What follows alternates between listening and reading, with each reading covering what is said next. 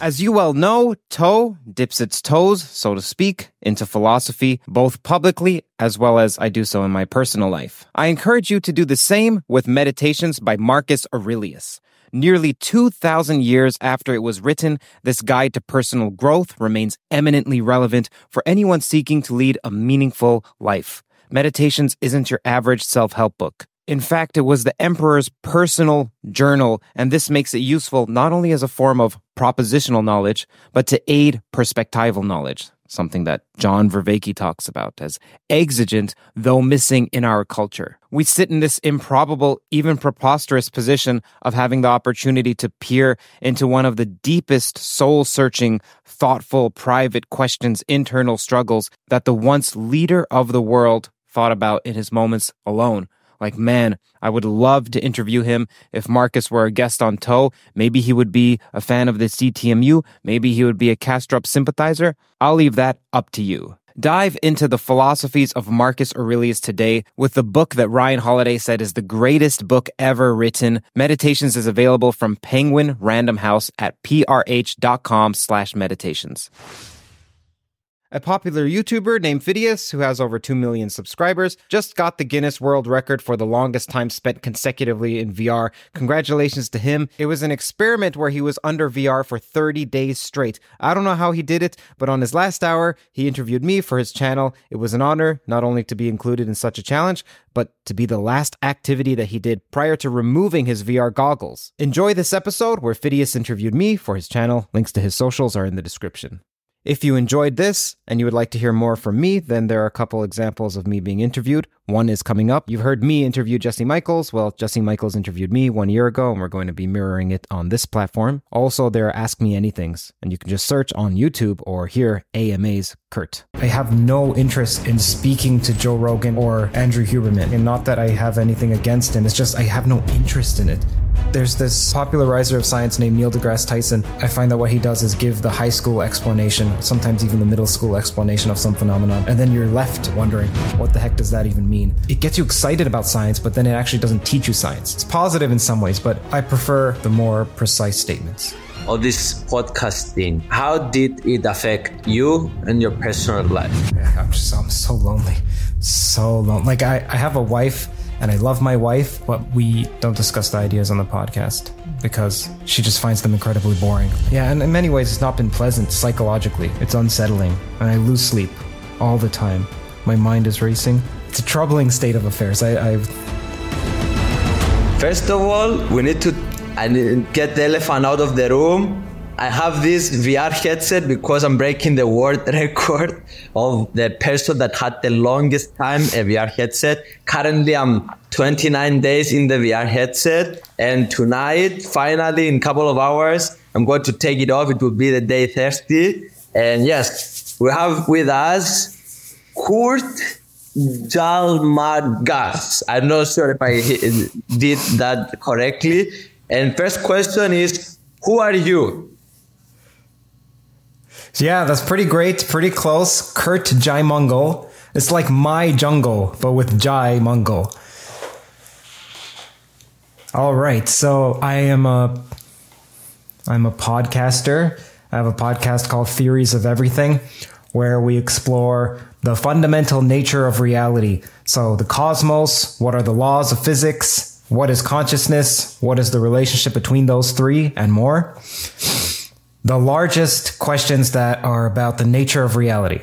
So you are not just a podcaster, though. You left a lot of things on the table, I know. Sure. Yeah. Give us more. Like what? Yeah, my background, my background's in mathematical physics, and I had a whole filmmaking stint, and I still carry some of those skills over to the podcast itself. I did some stand-up comedy before, and I believe that's about it. At least that's publicly known. Wow. Okay. And why did you start your podcast? It was during the pandemic. So I was doing a documentary and I was releasing some of those interviews online, just unedited. And then that started to get some traction. And I preferred that. There's someone named Donald Hoffman. I don't know if you know who that is. Yes, he's been on the podcast. Okay. Yeah. So Don believes that the nature of reality is such that consciousness is fundamental.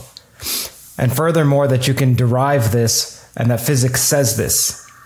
And so he made many of these claims, and they tend to blow people's minds when they hear it. But my mind isn't so easily blown, especially when someone's saying that they have mathematics to back it up. And I'm like, okay, great. I love math. I can understand math. I feel like I can bring something new to the interview scene, because most people just take him on his word.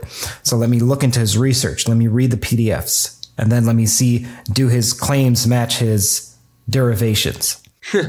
Only the one human being in the world that sought to do that had the passion to do that. Yeah. Right. And so there's this large 3-hour podcast with Donald, and it's the only one that seems to be the one that questions the technicalities. And that took off, and that is like exciting every bone in my body. And so started to do more and more of that. And that became Theories of Everything. Okay. How about you, man? How did your channel start? Now, I am a wannabe podcaster. Now you are switching the table, the actual podcaster there. So, my passion is learning. So I want to understand everything around me. So hopefully with this knowledge, I can take some action. Now I'm 23. When I'm 30, to make, I don't know, some sustainable business that help the world in a way. That's kind of my vision, just to understand everything. But also along the way is to share everything. And like now I'm trying to, I don't know, I'm uploading on TikTok. I'm trying to get a bit the younger generation into this philosophy and consciousness that you are talking. But it's hard because it's hard for them to understand all this stuff and slowly get into it. But yeah. Right. The younger generation, younger than you? About my age, but yeah, my viewers are mostly younger than me, yeah. Yeah, okay, well, that's great, man. That's great. You're passionate about learning everything around you? What do you mean by that? To understand where we came from, where we're going, what, who we are. Is there anything beyond what our meets our eye? So I'm a big fan of the podcast, and it's like of your podcast because it's very I appreciate a lot more because I've been a YouTuber. I don't know. I have like 2.5 million subscribers on the main channel that we have with entertainment. But this podcast thing is a completely different game, and it's like very hard because very hard to grow a podcast, very hard to do all these things. And it's like, I wanted to hear today also kind of your backstory of how you built everything, because I know there is a lot, people think that just you jump on a call with someone and you record it, but I want to learn. No, it's so much more. Yes. Enlighten us, please. Sure. So you want to know about how the episodes are prepared for, or what goes into it afterward or during, or what? Everything. How do you prepare for the guest? How do you choose the guest and everything? Okay. The choosing of the guest is more intuition. So I have large questions such as, let's say, quantum gravity. There are various approaches to quantum gravity. How do you combine quantum field theory with general relativity? So the theory of it's explained like the theory of the large with the theory of the small. Many people know this is a large unsolved problem. The largest, maybe, unsolved problem in physics. If I'm interviewing someone on quantum gravity, well, there are various approaches. There's string theory, there's loop quantum gravity, there's other approaches. Then if I take one of them, to understand one, you need to understand quite a few other steps. So then I'm thinking, okay, who is a step on that ladder that is an expert on that step that leads up to where I'm trying to go? Almost like courses in university.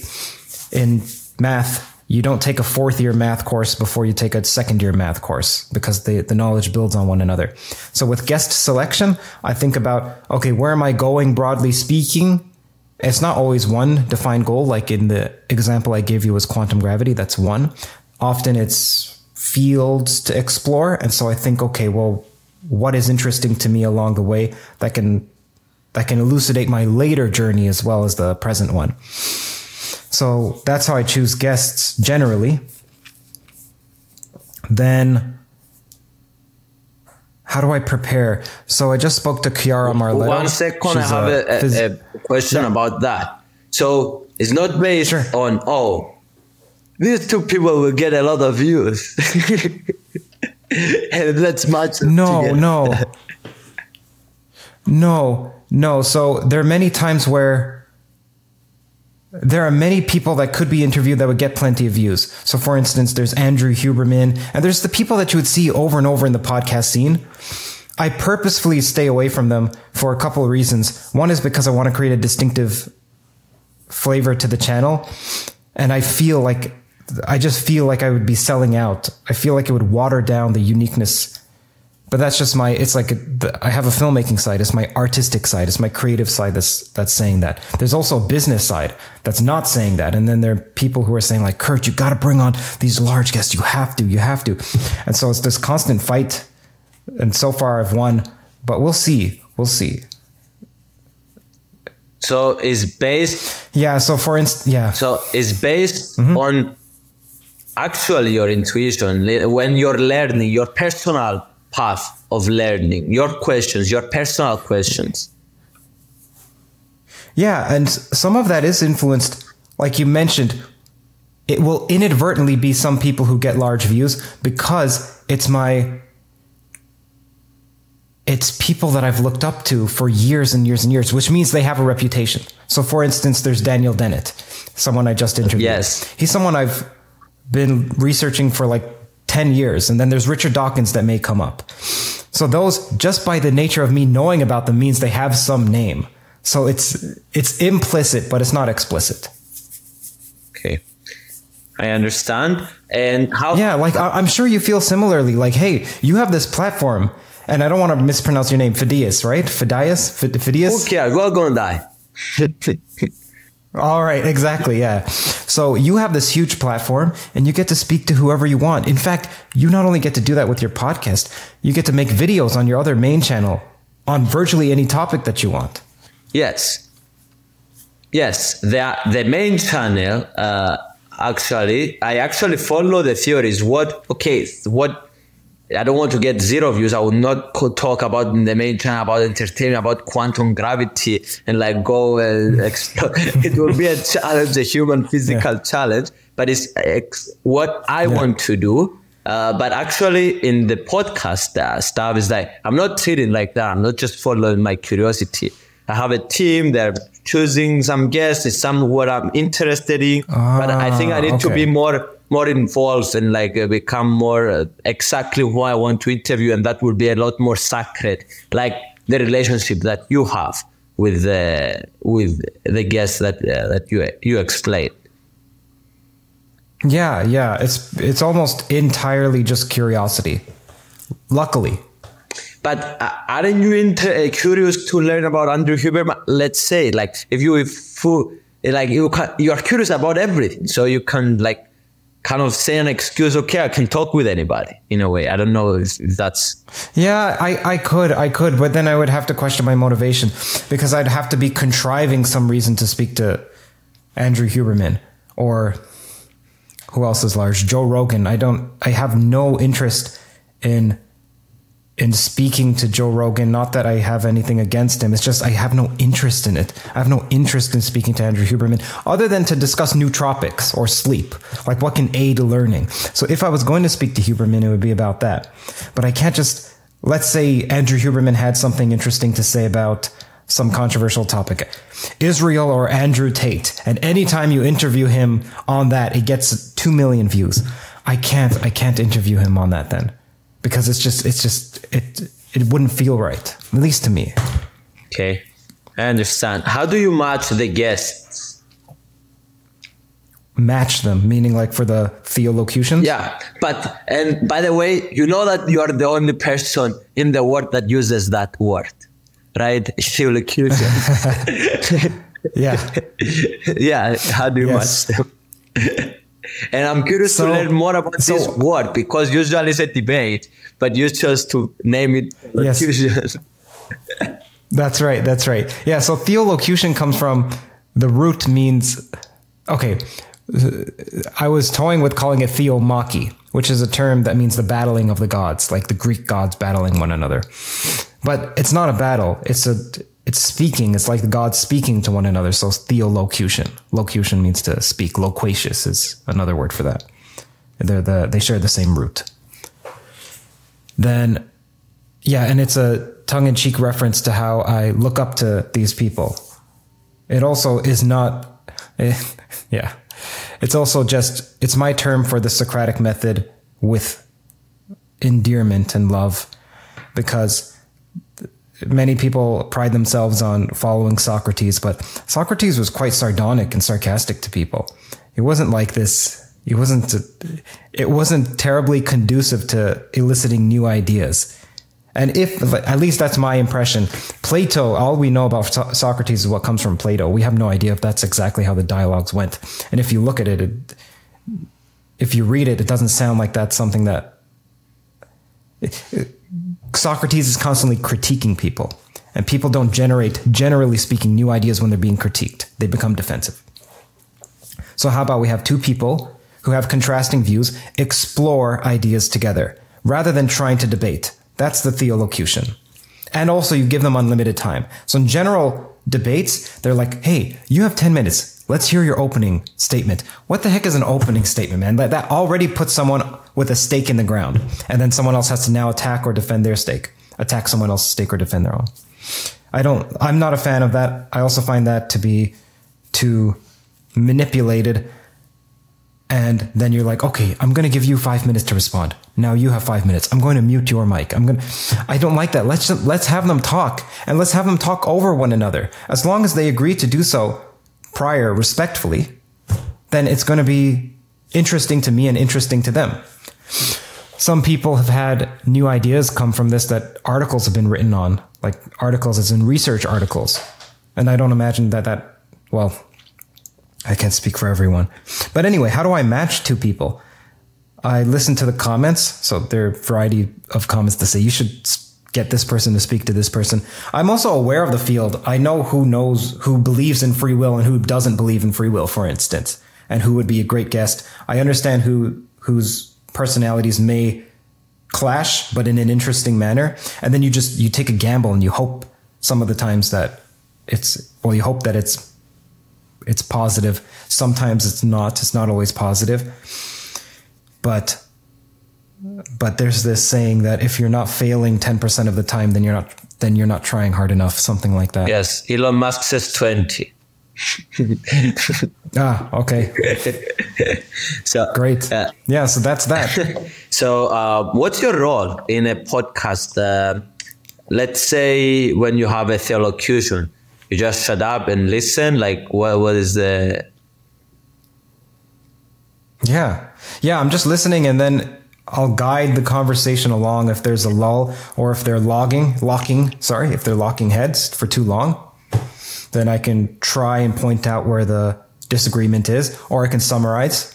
So I can serve as a proxy for the audience to bring them along to the journey, because often it's extremely technical.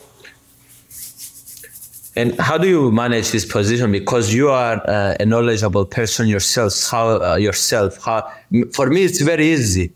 I don't need to pretend that I'm a proxy. I'm actually a proxy without knowledge and asking the stupid questions. But how do you make sure that you dumb down sometimes the conversation for everyone to understand? Yeah, I try not to. I almost never simplify. So that's one of the reasons why the channel has a different flavor, is that it stays at the technical level, as precise as I can be, as rigorous as I can be. It's rarely that we'll say, okay, I can't even say it because I don't know when we'll say it, but there's this popularizer of science named Neil deGrasse Tyson. And I find that what he does, which is great for the public, and he has much accolades and good for him, but I find that what he does is give the high school explanation, sometimes even the middle school explanation of some phenomenon. And then you're left at university or as as an astute high school student wondering what the heck does that even mean? Like it gets you excited about science, but then it actually doesn't teach you science. So it's like rhetoric. It's good because it's positive in some ways, but I prefer the more precise statements. So for instance, with Donald Hoffman and Philip Goff recently, Donald Hoffman is someone who's an idealist who believes consciousness is fundamental, but he's also a non-dualist. So there's different types of people who believe consciousness is fundamental. Whereas Philip Goff, is a cosmopsychist. I believe a cosmopsychist, meaning he used to be a panpsychist, believing that particles had some element of consciousness to them. But now he's a cosmopsychist that believes something more general, that the cosmos itself is alive and has purpose to it. Okay, so Don is speaking to Philip Goff, and then he's making plenty of claims. And he's saying these claims are predicated in physics. They're contingent on physics. And that the physicists, the quote-unquote physicists, believe this and this. And I'm there as someone who's supposed to be just watching them. But that was an example where I can't just allow some claims about physics to go unchallenged, because it was just, I found that what he was saying to be, what Don was saying was misleading and was being stated with such conviction as if they were a consensus in the field, and they weren't. And so that's one of the times I may come in.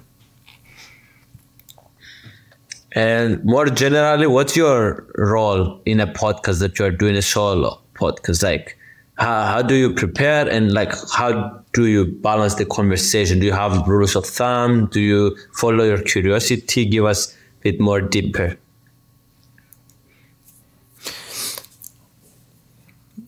So I read their papers beforehand.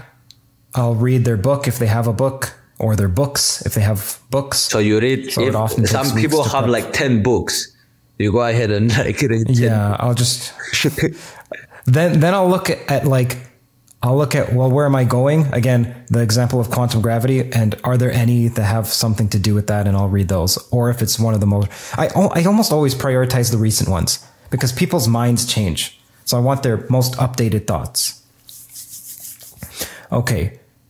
Then, yeah, for Robert Sapolsky, I read his Determined book. He has a recent book called Determined that was just published a couple months ago, for instance.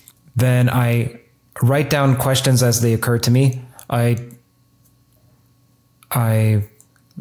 come up with questions as I'm watching TV with my wife, or as I'm walking, or as they're incessant. They come to me. So I often have pages and pages and pages and pages and pages of notes. Then when I'm speaking to a guest, I've done the hard work already. It's almost like,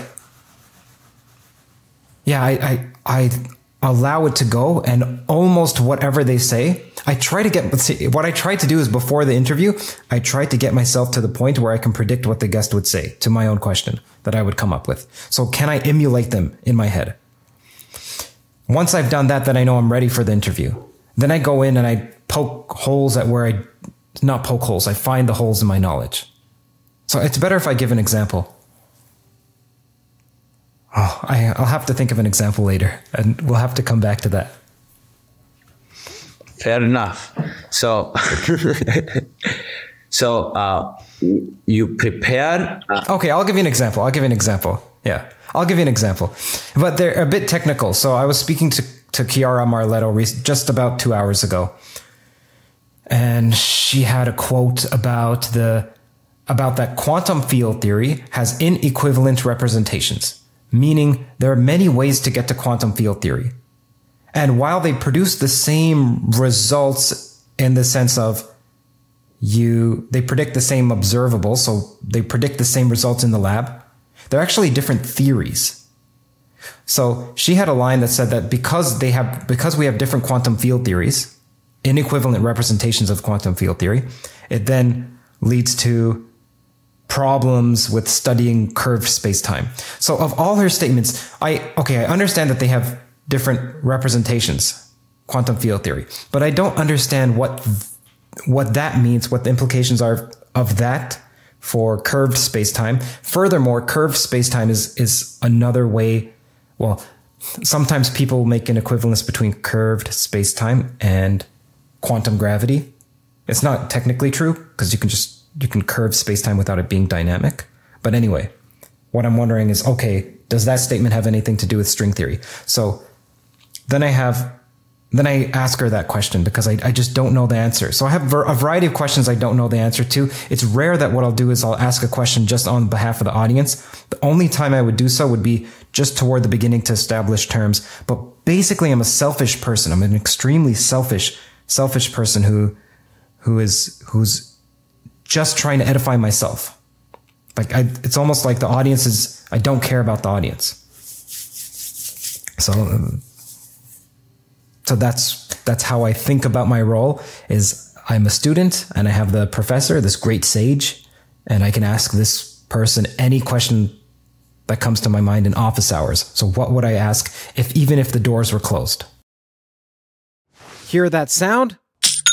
That's the sweet sound of success with Shopify. Shopify is the all-encompassing commerce platform that's with you from the first flicker of an idea to the moment you realize you're running a global enterprise. Whether it's handcrafted jewelry or high-tech gadgets, Shopify supports you at every point of sale, both online and in person. They streamline the process with the internet's best converting checkout, making it 36% more effective than other leading platforms. There's also something called Shopify Magic, your AI-powered assistant that's like an all-star team member working tirelessly behind the scenes. What I find fascinating about Shopify is how it scales with your ambition. No matter how big you want to grow, Shopify gives you everything you need to take control and take your business to the next level. Join the ranks of businesses in 175 countries that have made Shopify the backbone of their commerce. Shopify, by the way, powers 10% of all e-commerce in the United States, including huge names like Allbirds, Rothy's, and Brooklinen. If you ever need help, their award-winning support is like having a mentor that's just a click away. Now, are you ready to start your own success story? Sign up for a $1 per month trial period at shopify.com/theories, all lowercase. Go to shopify.com/theories now to grow your business no matter what stage you're in. Shopify.com/theories. Wow. And all this stuff that you've been doing for a couple of years now, all this podcasting, how did it affect you and your personal life from not the business side as a person? Yeah, it's made me more, I listen way more to people. I take people more seriously now. Whereas before I would dismiss many ideas as being the outgrowth of foolishness. But I don't think like that anymore. So I take more ideas seriously. What about more stuff? I don't.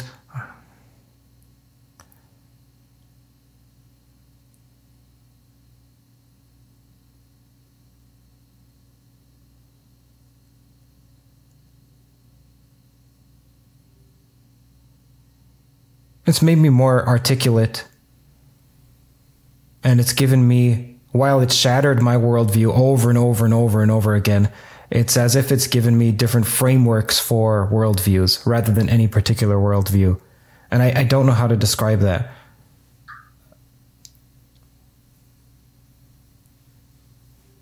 Yeah, and in many ways, it's not been pleasant psychologically. It's unsettling.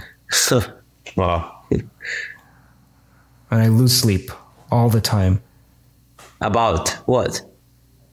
So many ways. Yeah, it's difficult for me to fall asleep. My mind is racing, and yeah, it's difficult for me to fall asleep. And it's troubling. Because you troubling state of affairs. Because you have a lot of ideas, because you are concerned about the next podcast, because you just change your worldview today on a podcast and you are actually thinking deeply about that. Like, what's the reason behind sometimes losing sleep? No, some of these thoughts are anxiety provoking. Some of the worldviews and some of what could be, or some of what may not be, is fearsome. And much of my time is spent dealing with that and thinking about that over and over. Yeah, it's there's also almost never enough time to finish all the tasks in a day. And so I'm thinking about, okay, what do I have to do tomorrow? And then now that I'm not sleeping and it's 2 a.m. and I should have been asleep by 10 p.m., what am I going to have to push off from tomorrow? What is essential? Okay, how can I rearrange my schedule? But that's minor. That's minor compared to just the trepidation from dealing with other frameworks of reality. So, for me, when I hear this stuff, is yes, it's troubling and challenging to my worldviews, but like I leave them there. But as I understand, you take them with you and you think deeply about them. Are you thinking deeply about them alone or out loud with someone or with friends? I'm not sure. No, I'm thinking alone. That's something else. Like I'm so lonely, so lonely. Like I have a wife and I love my wife, but my wife, we don't discuss this, probably for the good. Don't discuss the ideas on the podcast because she just finds them incredibly boring. Like if I say any word that's over 2 syllables, she yawns and is so hurtful. She can't help it. She doesn't even realize it. So it's so uninteresting to her. And it's great because some people, they marry someone who's in their field and then that's all they do is talk about that. And they're ensconced 24/7. So for instance, many mathematicians will marry another mathematician or a physicist to marry another physicist. And then it's great for their output of physical work and mathematical work. But for me, it would be too much. I like the break. Yeah, it seems that you have too much thought about it anyway, so you don't need more discussion. Yeah, yeah, exactly. It's a great reprieve. I enjoy being able to just watch The Office, for instance. Yeah. So it's fantastic. I want to understand a bit more the details. So you email all the guests, you schedule the time with everyone. Like, do you have a person helping you? Yeah. No. All the guests emailing and scheduling is me. So I have a pretty much standard template that I send out. When I'm interested in someone, I'll send it out to them. I have it booked sometimes months in advance. And I almost always film at the same time. So that's something that I've learned to do recently, is film at the same exact time, because I would jump through hoops to go through the guest's schedule. So especially if they're in London or the UK or Australia, their time is shifted so drastically. And I'd be like, okay, I'll do it at 8 a.m., which means I have to wake up at 6 a.m. and I have to wake up at 6 a.m. But I often will fall asleep at 3 a.m. And so then it would wreck me so bad. I had to say, you know what? I film every day at either 12 p.m. or 2 p.m. And so if you can't make those slots, then we're going to have to find a day that you can make those slots, or we're just not going to film. I need that rigidity and stability in my schedule. I need to be able to oversleep and still make the podcast. Because it's often that I'll miss my sleeping deadline. So I try to sleep by 10 p.m. or so. It's almost every night that I miss it. And thus I wake up later than I want to. Yeah, so that's helped. That's something I recommend, by the way, to any podcasters. Just keep your podcast filming times consistent. You are big enough. You are big. You can do that. Oh, yeah. Well, I did that. I did that when I had about 70 or 80,000 subscribers. So, can you walk me through your growth? And like, was exponential? It was 1 year with walk with me like the no, it's fairly consistent. There's no large ramp up. It's just been a fairly smooth glide upward. The first video on the channel, if you see it, it's Noam Chomsky and it has 1 million views or 2 million views. That's not actually the first video on the channel. It's just the videos before that were so poor. Like, they're embarrassing how poor they are. And they're me inserting myself, trying to act like I know what I'm talking about. And it's so cringeworthy. I feel so embarrassed looking at it. So I'm like, okay, these contribute nothing. They're actually anti-theories of everything. Let me just remove them. This Chomsky one ended up taking off, but there were 20 other videos before that, maybe something like that. And that one happened to be the one that took off. And I can't watch. I become like a turtle. I cannot watch it. I cringe so drastically. Yeah, I can't. It's a pain to watch myself. But anyway, that one took off. And so it looks like the channel was a success from the first video, but it's just that I unlisted or deleted the rest. So we're talking about, like, can you walk me? You were getting like 2,000 views in the first episode. After you got 2 million to that. And like, how was the growth, like year by year, bro? Yeah. Now you have an audience. Like, you got it, man. Anything you upload, you have views now, but I'm sure it was not like that in the beginning. Well, yeah, I would be happy if I had 1,000 views over the course of a month on a video. I remember just wanting it. I wanted my YouTube video, if you went to the video section, to look clean, to just have 1K, like with all the videos, something like that, like nothing that had 900 views or 544 views. I wanted it all to be clean with that singular digit and a K next to it. And I was like, oh man, if I can get that, that'd be so cool. So that's what it was. I don't even know. Maybe the first couple of videos had just a few hundred. It's been so long. Don't know. But yes, then the Noam Chomsky one started to take off. And that was because he's a huge name. Noam Chomsky is a huge name. And I think we were the first people to interview him after, like the first amateur people to interview him. Because he was being interviewed on these large networks like TV networks, and Democracy Now! Is the YouTube channel that interviews him.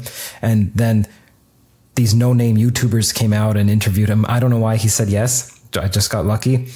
And also he came out with this beard, so he looked like Gandalf. Many people kept saying he's like a wizard.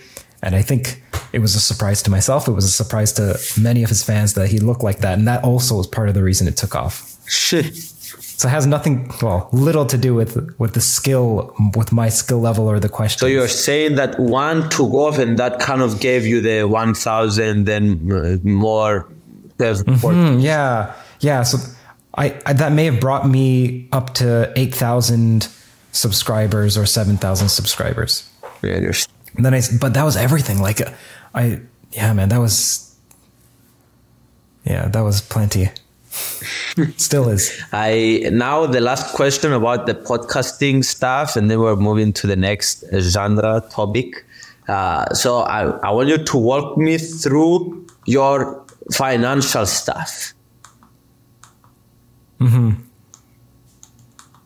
If you want. Like what? Yeah, like what? Like what? Well, how much money this podcast makes and and all this stuff. If you want to talk. Yeah, sure. So for the first year, not profitable, second year profitable, and then the third year, which has been the last year, barely profitable, like super duper stressful. And it's because people don't know this, but the main source of revenue for a podcast, and maybe even for YouTube channels in general, are sponsorships. And I'm unsure how much of this I can say like legally, which is one of the reasons I'm so stressed out. But basically, there are people who bring you sponsors. So I have no problem with any of the sponsors on Theories of Everything, but there are people who bring you sponsors. They're like sponsor brokers.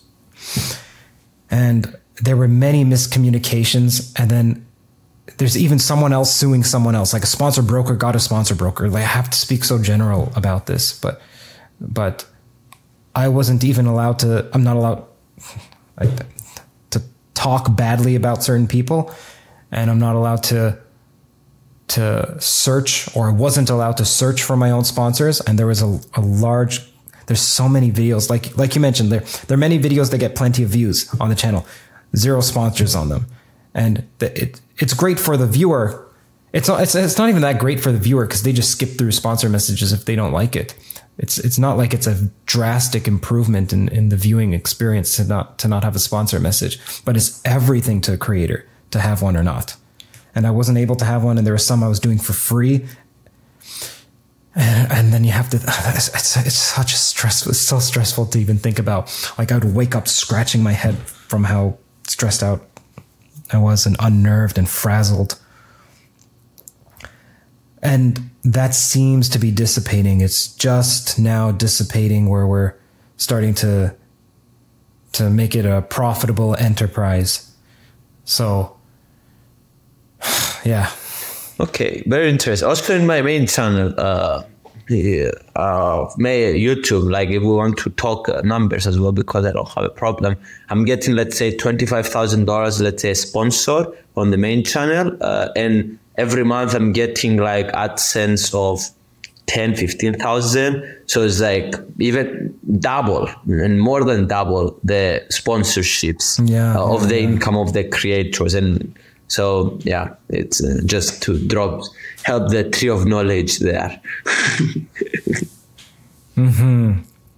Yeah. I wouldn't, I'd be lucky if I see that much in sponsorship over the course of multiple months.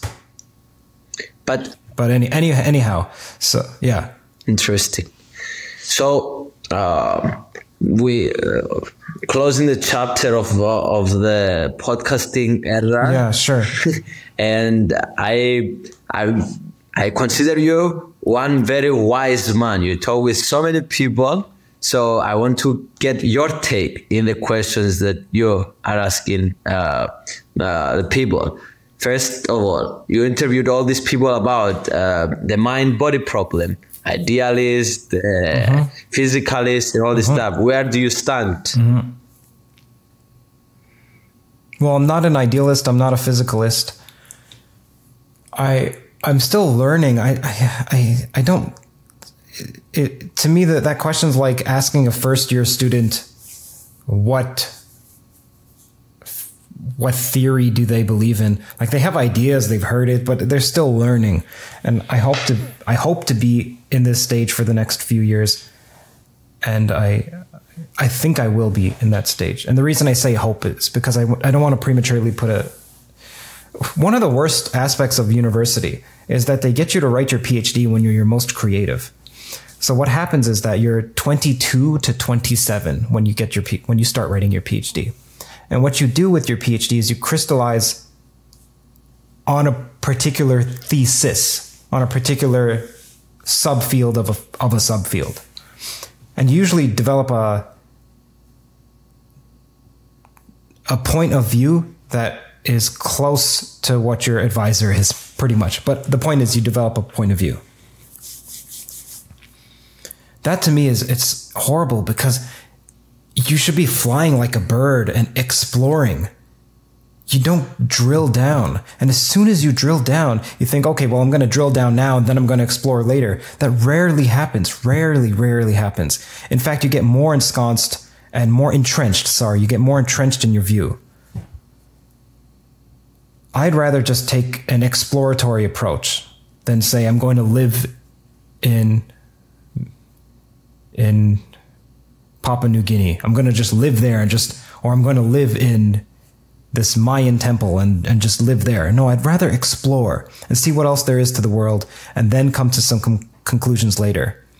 It's also the philosophy that I have in mind when I'm interviewing someone. So you're asking me about preparing. What I tend to do is, let's say I'm interviewing, like I mentioned, Chiara Marletto. She's someone who has a theory called constructor theory, which is a general framework for physics. what I do is I research and I learn as much as I can, so that it's as if it's as if she's a tour guide of. And what city are you based in, by the way? Oh, I'm in Cyprus currently, but I live in the United States. I was living in Los Angeles. Hear that sound? That's the sweet sound of success with Shopify. Shopify is the all-encompassing commerce platform that's with you from the first flicker of an idea to the moment you realize you're running a global enterprise. Whether it's handcrafted jewelry or high-tech gadgets, Shopify supports you at every point of sale, both online and in person. They streamline the process with the internet's best converting checkout, making it 36% more effective than other leading platforms. There's also something called Shopify Magic, your AI-powered assistant that's like an all-star team member working tirelessly behind the scenes. What I find fascinating about Shopify is how it scales with your ambition. No matter how big you want to grow, Shopify gives you everything you need to take control and take your business to the next level. Join the ranks of businesses in 175 countries that have made Shopify the backbone of their commerce. Shopify, by the way, powers 10% of all e-commerce in the United States, including huge names like Allbirds, Rothy's, and Brooklinen. If you ever need help, their award-winning support is like having a mentor that's just a click away. Now, are you ready to start your own success story? Sign up for a $1 per month trial period at shopify.com/theories, all lowercase. Go to shopify.com/theories now to grow your business no matter what stage you're in. Shopify.com/theories. Okay, so it's as if Chiara Marletto is a tour guide in Los Angeles. Okay, so what I could do is I could just be like, let me fly to Los Angeles and let's have her show me around. Or what I can do is I can fly there before, like weeks before. I learn the ins and outs of different side streets of Los Angeles. And then this way, me and Chiara Marletto get to explore together. And there will be nooks and crannies that I don't know. And I can ask about that. So sometimes people would wonder, how is it that I'm able to keep up in the podcasts? It's because I've been there before. Like, I know where the Mexican joint is around here, or where the KFC is. So anyway, this exploratory approach is what I take. So you refuse. So you're asking about idealism versus. You refuse to take position, and you refuse to. Yeah, it's not even that I refuse, man. It's that I know so much. I know of so many times in my past where I've thought adamantly about. Sorry, I believed adamantly in something. I thought so-and-so was the case, and it wasn't. And I was so sure about it that it's undermined my confidence. And I just can't. I know too much. I know as soon as I put up a proposition, I could see 5 flaws with the proposition. So it's not like I refuse. I can't. So it's foolish of me to ask you as well about the question of free will. No, it's fine. It's fine. Like, look, there's some people that think free will exists, and there's some people that don't, and it seems like they're arguing about definitions rather than the science. So what I find interesting is that there's someone like some of the people who say that there is no free will. They'll do so by saying, look, you are determined by factors beyond your control. And then to me, my question is, well, what defines you? What do you mean you are determined by factors beyond your control? Because if you're a monist, or someone who doesn't believe in dualism, like doesn't believe there's mind and then matter, but believes somehow it's all the same, then what's the difference between you and the physical laws? So if you were to say that the physical laws determine you, you don't determine you. Yeah, but what's the difference between you and the physical laws? So in some sense, you are determining yourself. I posed this to Robert Sapolsky, and then he didn't have a satisfactory answer. He was thrown by the question. It seemed like it hadn't occurred to him. But anyway, the point is that, like, look, and I have arguments against what I just said. It's not like I believe what I just said, but I'm curious to see when someone says, like Robert Sapolsky, that he doesn't believe in free will. I'm curious, have you considered all the arguments against, not all, but have you considered the major arguments against your position? And generally what I find is that's not the case. And I'm disappointed because these people are my heroes. And so, but anyhow, yeah, you can ask me as much as you like about free will. So in a way, you believe in everything or you believe in nothing? No, I don't believe in everything and I don't believe in nothing. So you have some positions. Yeah, I have positions. Whether I can articulate them is different, and also whether they're confident enough for me to say is also something else, because it's not as if many of my positions change on a monthly basis. So with regard to the free will stance, I used to believe that there is no free will. And it's not to say that I believe that there is, but I used to believe with such confidence that there is no free will. But the arguments about, I just don't understand how one can believe, like, how can one so assuredly believe that their conclusion that there is no free will is a correct conclusion when it's something that, by their own admission, depends on factors that are so chaotic, like the wind in North Carolina 300 years ago, because of the random bouncing around of particles. How does that not undermine their own conviction in their statements? So, in other words, how do they not feel the tension between? It's foolish to have a belief on something that, and no, I'm talking about specifically about the free will. Specifically about when someone says that there exists no free will because we are determined by factors that are as arbitrary as whether one brick was placed on the other in Barcelona 600 years ago and through some chaotic effects that just influenced whatever you believe now. How do you not see the tension between your conclusion and the conviction that you hold your conclusion with? So if you're saying that I don't believe in free will, why? Well, because it rained 500 years ago in this small town. Okay. Why do you then believe that you don't have, like, why does that not undermine your certainty in it? Like, you can say you don't believe it, but it's different to say it so self-assuredly that you're willing to debate people, write a book about it, go on podcasts. Okay. Now I understand. I understand what you mean.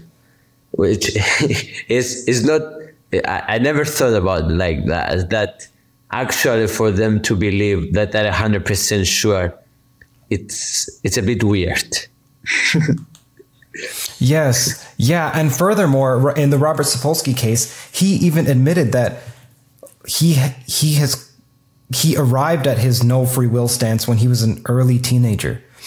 And that's something else that he hasn't changed for 50 years. Like, why? What else have you arrived at when you were an early teen that you were correct at?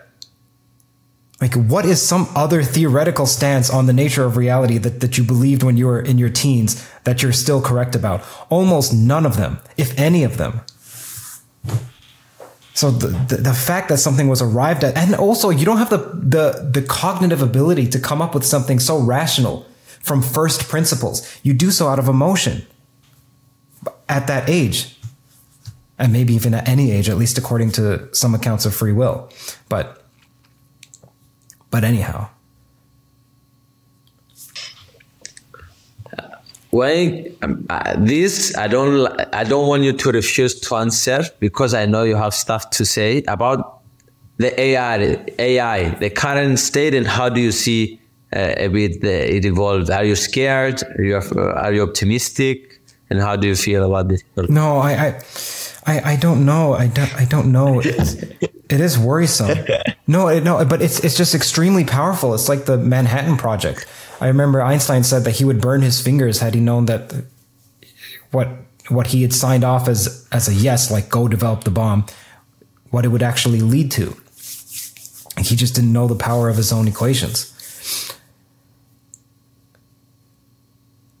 And it's not that AI will take over. Like, people are straw manning on each side, man. It's not like AI will take over like iRobot and they'll embody something. And isn't it as simple as you can shut it down?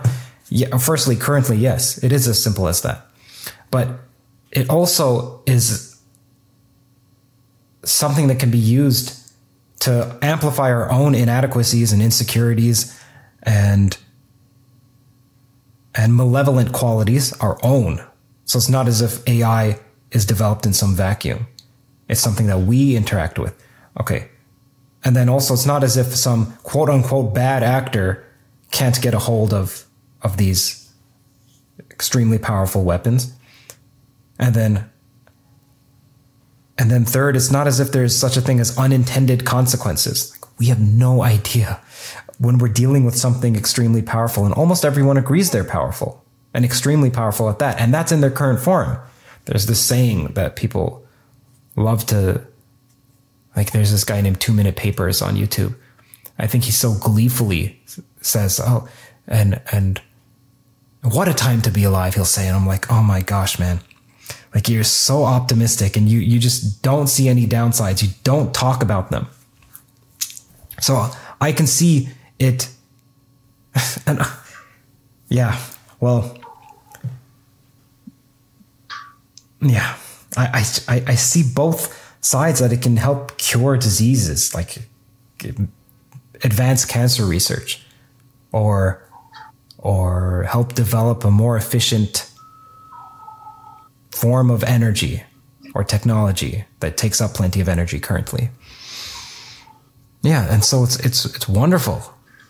So we'll talk more about the problems that can occur. Should we talk more about the optimism in the current state? Should we just develop and shut up? No, I think the people who are developing should think about the consequences of what they're doing. There's a story about the Manhattan Project with Feynman, Richard Feynman, and he was saying, look, we didn't know what we were doing. Like, we didn't actually care. We had fun writing the equations and writing papers and performing experiments. We didn't think about where is this going to be used and whose lives will suffer. He said that came about afterward. And so the same is with engineers. Like, it's fun. Even with this podcast that I have, it's fun to talk to people. It's fun to deal with ideas. It's fun to research. It's fun to produce something that people seem to find useful. It's fun.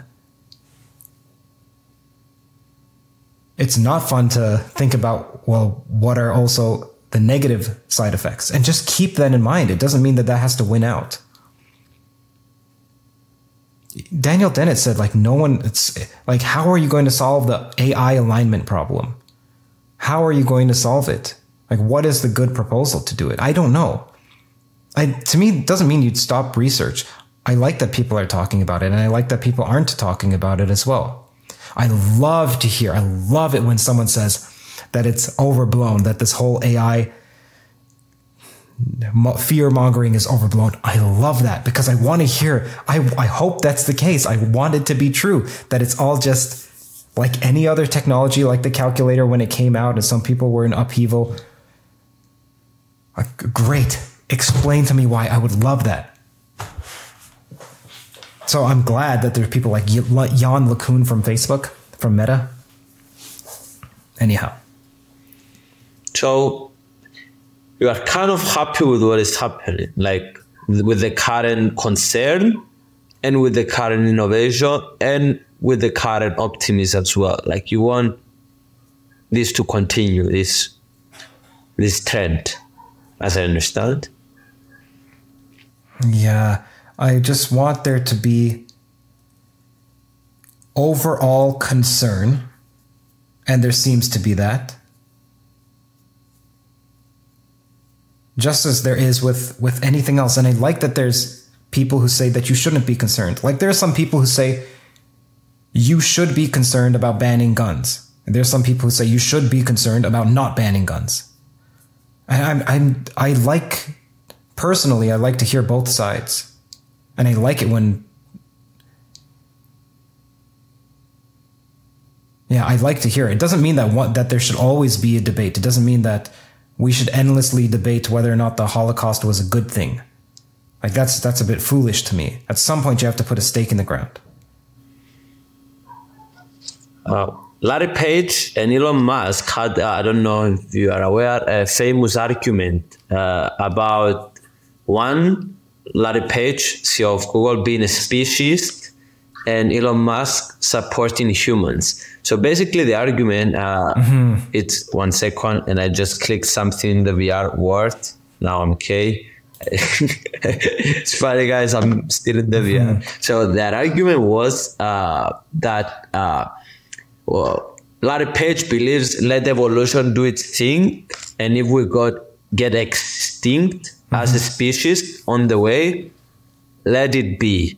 And Elon Musk is saying, no, let's make sure 100% that we're going to prevent and make sure this, and make sure that humans will be good in the future. So this is, what do you think about this? And do you have any personal opinion about this?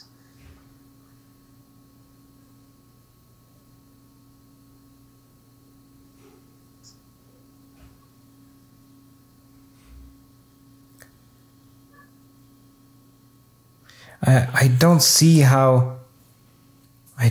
why Larry would say that. I would need to know more about that position. Well, maybe let's say we stop AI because we want humans to survive or something like that. Maybe we're stopping actually. Imagine the future. The AI and AGI was going to... But the point is that, look, it's such a fatalistic... Sorry to interrupt you. No, it's such a please. Fatalistic point of view, because Larry's company, Google, and Alphabet itself has statements on and being anti-climate change. Why do you even care about that? Why don't you just say, hey, let the climate do whatever it does and let's just die in the process if it's going... It's like, so to me, it seems like if that's his claim, is that let the chips fall where they may, well, then let the chips fall where they may. There's a performative contradiction between that statement and then how the company at least publicizes itself.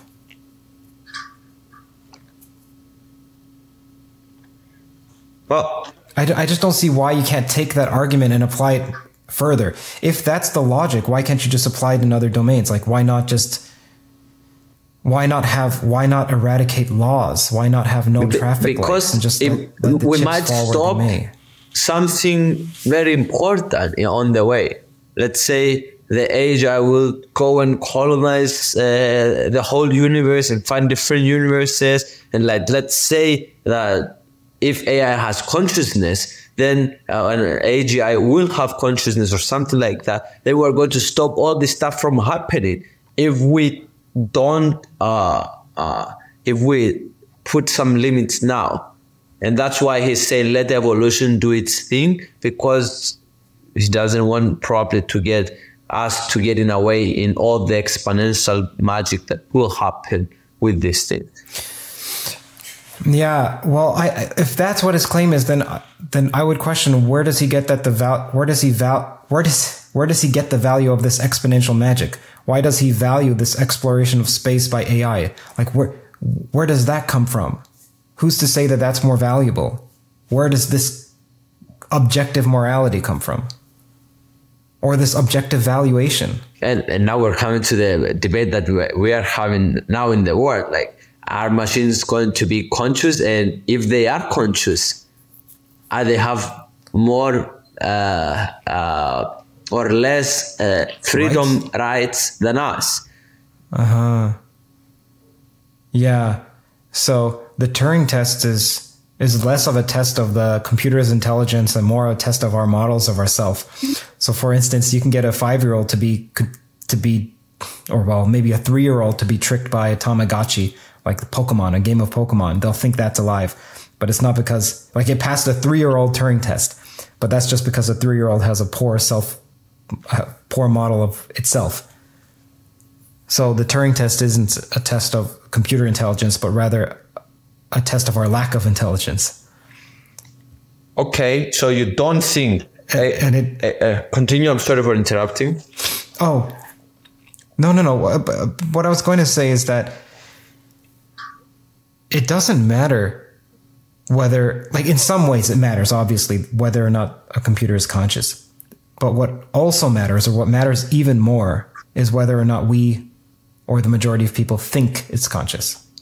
And that can happen. Well, does it matter that you are conscious? Yeah. Yeah, it matters. Well, why not? It doesn't matter for a computer to be conscious. No, it does matter. It does matter for a computer. But what I mean is that it matters more that other people think it's conscious. Why? That if other people think that you are conscious, it changes. You still can experience chocolate. Yeah. Well, no, I mean for society at large, it matters that people think computers are conscious. If people don't think computers are conscious and computers are conscious, well, that's poor for the computers, but it has less of an impact on society. Whereas if we think computers are conscious and they're not conscious, it has the same exact effect as if computers were conscious and we think that they're conscious. So what? So are computers conscious? Is that what you're asking me? No, I want you to explore this idea more because it's interesting. So if that's right, what you are saying, then what? This is what I mean with my poor English when I ask. So. Let me think of an analogy.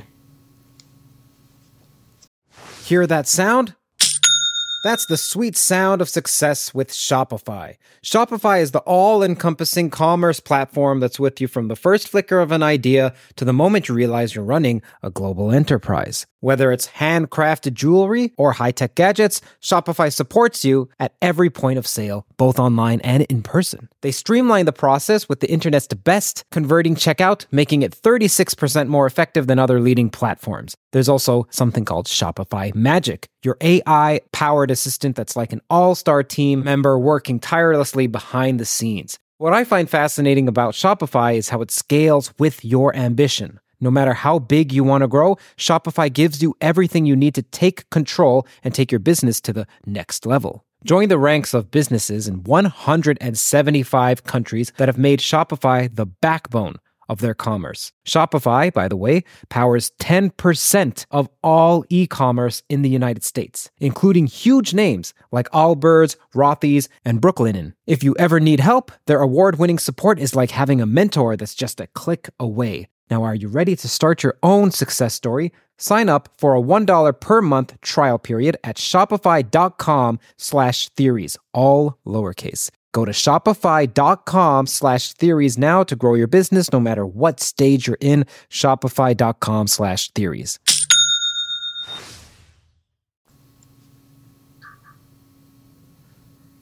Yeah, it's tricky because it does matter whether or not they're conscious, but it also matters whether or not we think they're conscious. So there's a difference. So some people have hallucinations it matters or schizophrenia. To us, or it matters to them. To us. I'm speaking about to us. Sure. Yeah, and we have no idea if whatever consciousness they have is going to be the same sort of consciousness. We have no idea if they have the same continuity of self. So that's something that people just assume, well, a computer can replicate itself. What makes you think that it believes its own replication is going to be an instance of itself rather than a competitor? And that's also an open question. It's something called narrow representationalism. Can you clone yourself? If your clone was just a copy of your brain, would that then be you? Or does the concept of you also have to deal with the external environment and all your interactions there as well? And so in cognitive science, there's something called the 4 E's of cognitive science. I don't remember what it used to be, but I know this is considered like the third wave of cognitive science. The 4 E's. It's your embodied, your enacted, meaning you have some actions. Your cognition is also action. It's also embodied. So it's part of your body, not just in your brain, not just in your encephalon, I mean. And then it's extended, meaning that we use computers and pens and glasses and so on. Well, glasses aren't a tool. Yeah, no, maybe that counts. I don't see how the case could be made though. But your cognition is extended. I forgot what the other E is. So there's embodied, enacted, extended.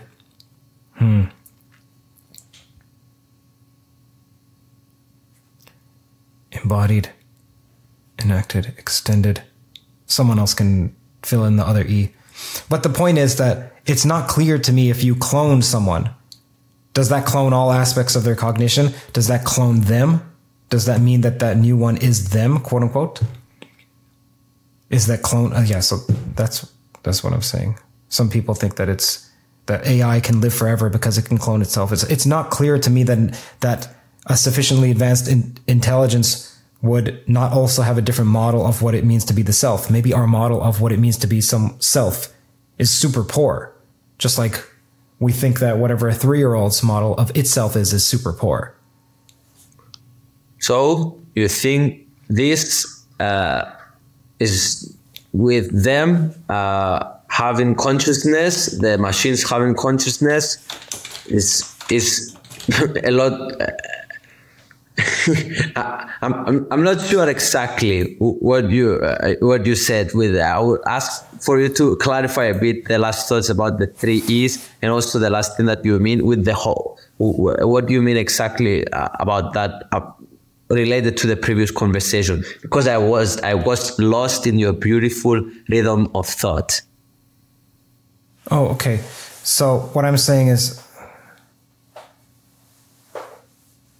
I'm just saying it's not clear to me that a copy of a program, so let's say you have Riverside running right now on your computer and I have it running on mine, and we both say it's Riverside, quote unquote, running on mine. We say it's Riverside running on yours, as if they're just instantiations of Riverside. Okay? Rather than they're two separate, completely separate, so much so that we'd give them a different name. One is Bob, one is Alice. So we think of a computer, we often say this, you can mind upload, or a computer can live forever because it's just a program and the program is just the information. We have no idea if that's the case. Even if it is the case, we don't know if the computer program itself would look at another instantiation of itself, another copy, as itself, or if it would look at that as a competitor. In the same way, some twins have twin rivalry. You'd think, oh, why don't they view themselves as look, if I die, at least my twin lives on, and therefore I live. But are we sure that they're copying themselves? And maybe it's not just a machine that lives for and just upgrades or something? Yeah, that's something else. Are you the same person as you were when you were 5 years old? There's this great paradox called the paradox of the heap, or Sorites paradox. If you have 1 grain of sand, you just call it a grain of sand, but at some point you put enough grains of sand, like 2, 3, 4, and you make a heap of sand, a little hill of sand. At what point? Was it at the 10th grain? Was it at the 300th grain? At some point you make this arbitrary cutoff. And so it's difficult to say, yeah, you're raising an age-old philosophical problem. That may be one of the deepest philosophical problems. I happen to think it is. I think that the paradox of the heap, or Sorites paradox, is at the heart of almost all of our contemporary philosophical problems. Are you ready for the question that I ask all the guests? Sure.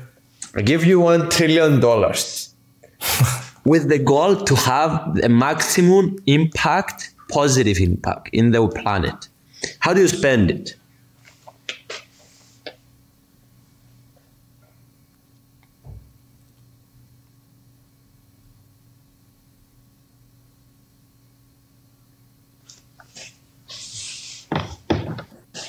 Okay, so I have one.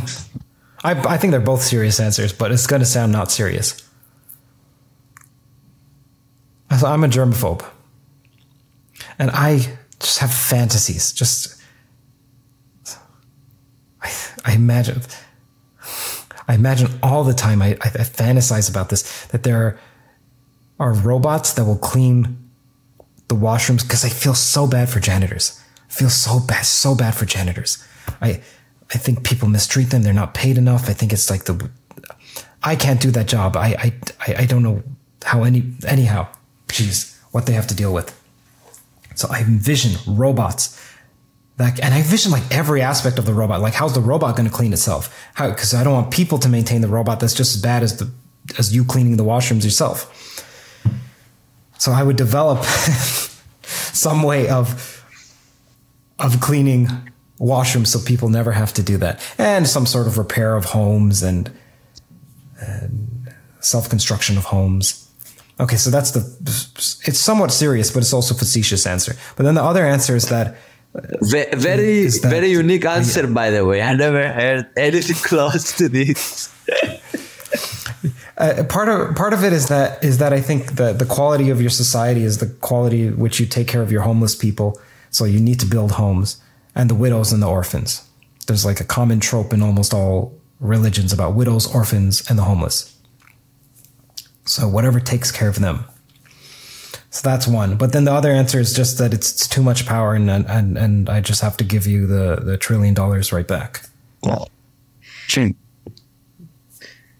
And give it to less responsible people. Or you can destroy it. In Harry Potter, the end, he had the most powerful wand. I don't recall what it was called. Someone else can fill that in. The Elder Wand. I think it was the Elder Wand. Elder Wand. And then he could do whatever he wanted with this wand, and his friends asked him, what are you going to do next now that Voldemort is defeated? And he breaks it and throws it away. And to me, that's the right answer to unlimited power. Is you break it and throw it away. Wow. Now, what about those people that you could help? Isn't it like, it's a very poetic, very interesting, very philosophical answer, but people will live with something, I don't know, less in a way, opportunity cost. The problem is that I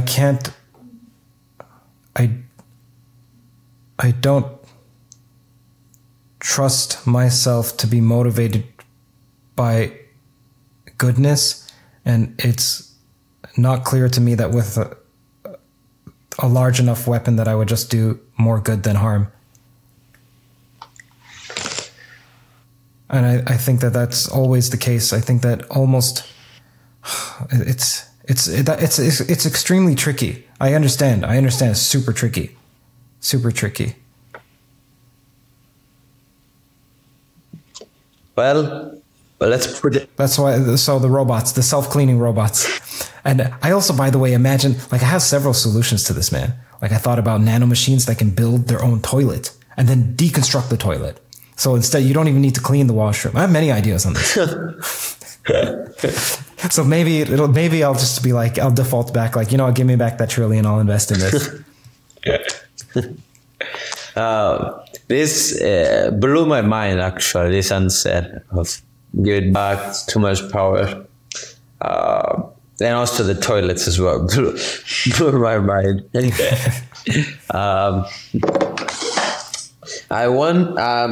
Recently I've been very curious about democracy. It's a shitty system. Okay. If it has hopes to actually function better and stuff. So what are your thoughts about democracy? I have no clue, man. That's a whole other can of worms.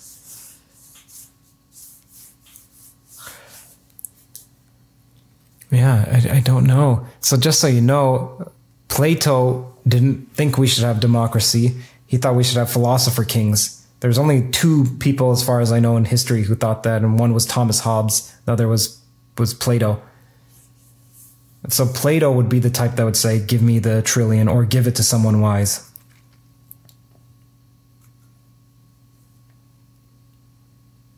So you stick by it. I don't know, but why don't you think about this? When has there ever been the case that someone has positively spent billions of dollars?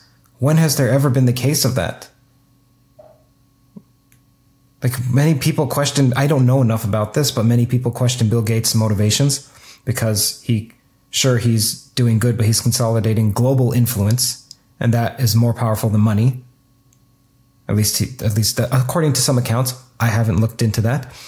The point is that of all the charitable people, of all the people who have spent the most money on so-called charity, Bill Gates would be near the top. And even those even those motivations are deeply questioned. So you mean about he cares more about power? I don't know. I'm just I stay out of that.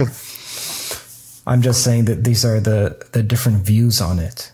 And so what my response is to that $1 trillion question is, show me a case in history, like 5 cases. There should be 5, at least 5 cases where someone has done something extremely positive, almost unanimously agreed upon, with their obscene amounts of money. Well, I can argue that SpaceX is probably one of this example. Okay, that's one. That's right. I'm not accepting that. I'm just saying that if hypothetically, if one was to accept it, that would still be one example, and that's a for-profit enterprise. You are. But yeah, I don't know, man. It's a great question. It's a fun one. Like I'll probably think about it as I am up at 2 a.m. No, please. It's more fun than what I usually do with. It's more lighthearted and mirthful. What about to my question of democracy? Do you have any thoughts on that? Except than what Plato said, that enlightened monarchy, I think that was his thought, right? I don't know. In religious texts, there's an emphasis on God's kingdom, which is distinct from human kingdoms.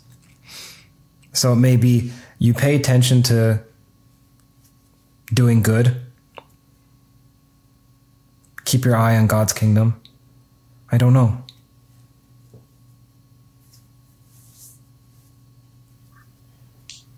So you think democracy is functioning or dysfunctional system?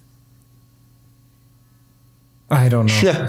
Okay. I think that I was still asking case could be made. I was still asking the same question in different ways. Yeah. And it's too the political questions are far too complicated for me. I prefer string theory to political questions. Yeah. I think there are less variables in string theory than there are in political questions. I think people's answers to political questions are so motivated by their own, are so deeply ingrained by their personalities, which is handed to them by in large part by their social environment and their genetics. And so they're influenced by factors that they haven't examined, yet they state them with such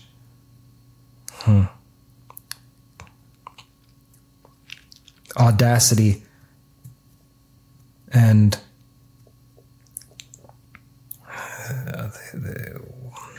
unquestioningly they state them as if they're these inexorable truths with conviction. They state them with conviction. Yeah, and I don't know if they realize if they weren't so open or were less open in terms of the personality test. There's Ocean, so openness, conscientiousness, extroversion, agreeableness, and neuroticism. That basically those 5 in large part determine your political beliefs. And those 5 are largely genetic. And so let's say 30% of your political beliefs are just because of something that is way beyond your control. It's a can of worms. It's It's a problem with 1,000 different factors. And I prefer the 26 parameters of the standard model. Oh, I never thought that. Yes, that's probably right. That democracy or all these political questions are a lot more complex because they have so much more variables in comparison to some scientific problems. Yeah, they also come down to values. I don't know how people justify their values. And then when someone will say, well, I just wanted to produce less suffering. Well, then what is it, a utilitarian view? So it's just whatever produces less suffering as a whole? So what if I was to say that there was some alien civilization that would benefit tremendously off of our own global suffering, but their consciousness is far beyond ours and they get pleasure out of it? Are you saying that that's okay? Like you can perform so many thought experiments that demonstrate a lack of cohesion in most worldviews. Maybe in all of them, I don't know. Yeah, this goes back to these thoughts that I have that are just, it leaves me astraddle and tentative, because I can see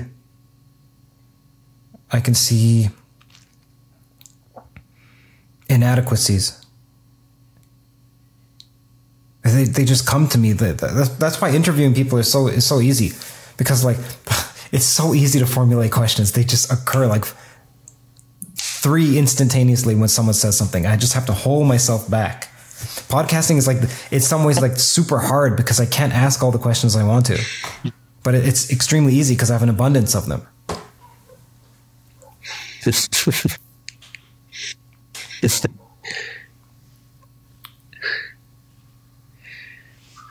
Yeah.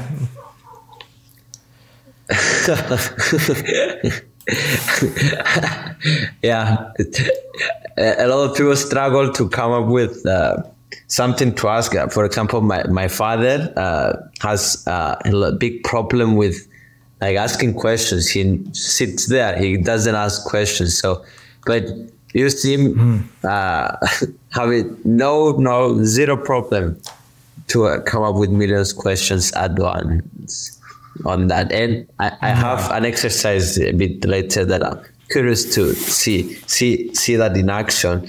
But for now, kind of to close this chapter, I wanted to ask you, because you think very deeply about stuff, and I'm not sure if I understood if you are an optimistic person or a pessimistic person. I would say optimistic. And one of the reasons is because it seems like there are aspects of this world which are self-fulfilling prophecies, in which case it pays to be optimistic. So you are not optimistic. You just saw that being optimistic is better, and that's why you are optimistic. It seems to be the case that there exists a phenomenon called self-fulfilling prophecies. It's unclear to me how much of the world comprises these. By the way, I'm also inconsistent, terribly inconsistent. So it's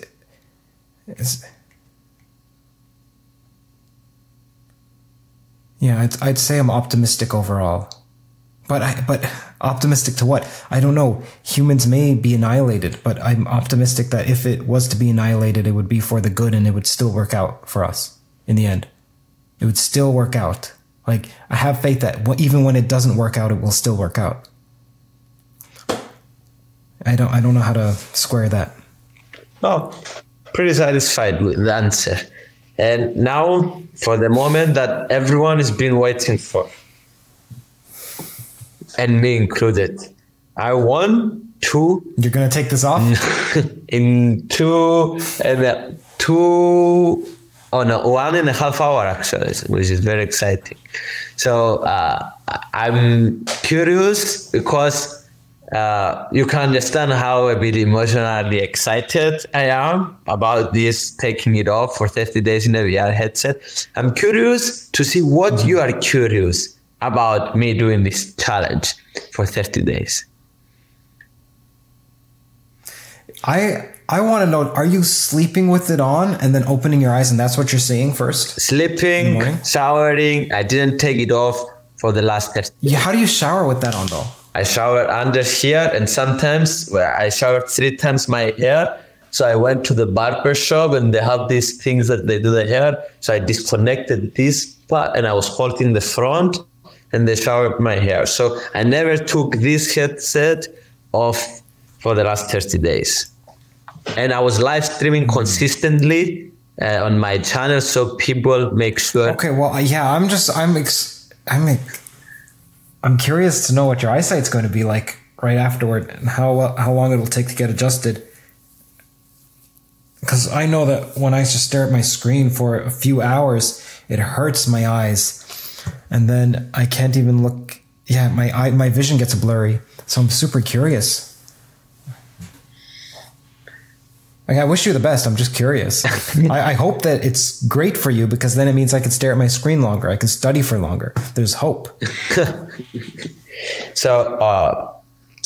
So I just want to point out some small things for this. I'm not sure. This has never been done before, so I don't know. Maybe I'm hurting myself too much. So guys, don't try this at home that you are watching. Mm-hmm. And just out of disclaimers. I do this stuff, by the way, out of curiosity. Because I want to see and taste and keep my toes into the future. So with wearing this headset, I feel that we're not going to have phones in the future, because it's very convenient to see everything. Like now, I'm like bringing, even with my dashboard here, I have my dashboard in front of me. By the way, I'm recording this on my headset as well, so people after they will see what I'm watching now. And I can click Instagram, I can close Instagram, I can open WhatsApp, and it's super convenient to have like a big screen in front of you and position it everywhere that you want. So with doing these things, I'm kind of seeing how the future looks like.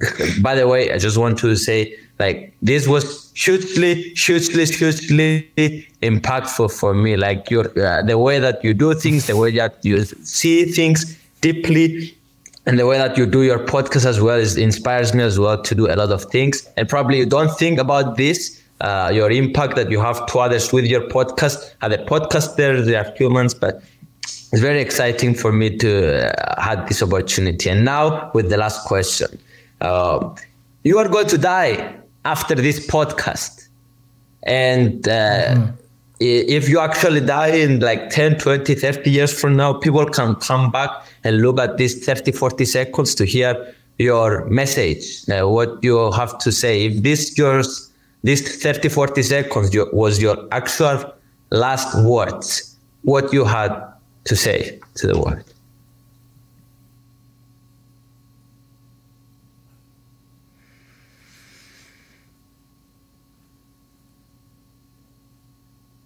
Well, it would be to my wife. I would direct it to my wife and I would say, I love you, and it would be okay. Everything will be okay. If it was to the world, I be good locally and take care of the widows and orphans and the homeless. Have some criteria that when you interact with a homeless person, you give some amount of money, something like that. Like, have some rules about that, and help the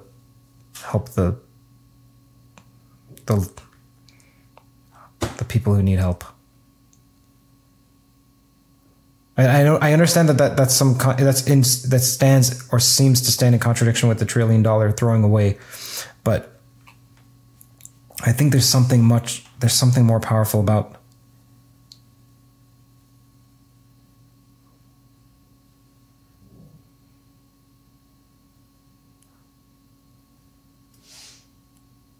about us all, about doing our part, doing one's part. And that's different. It's different. It's more meaningful, way, way more meaningful. And I just don't trust myself with the money. But anyway, that's all. It would be directed to my wife, if anything. Thank you so much. I love you. Thank you for your time. And I wish you to have the best 2024 of your life. Thank you, man. You as well, man. Take care. If you enjoyed this and you would like to hear more from me, then there are a couple examples of me being interviewed. One is coming up. You've heard me interview Jesse Michaels. Well, Jesse Michaels interviewed me 1 year ago, and we're going to be mirroring it on this platform. Also, there are Ask Me Anythings, and you can just search on YouTube or hear AMA's Curt.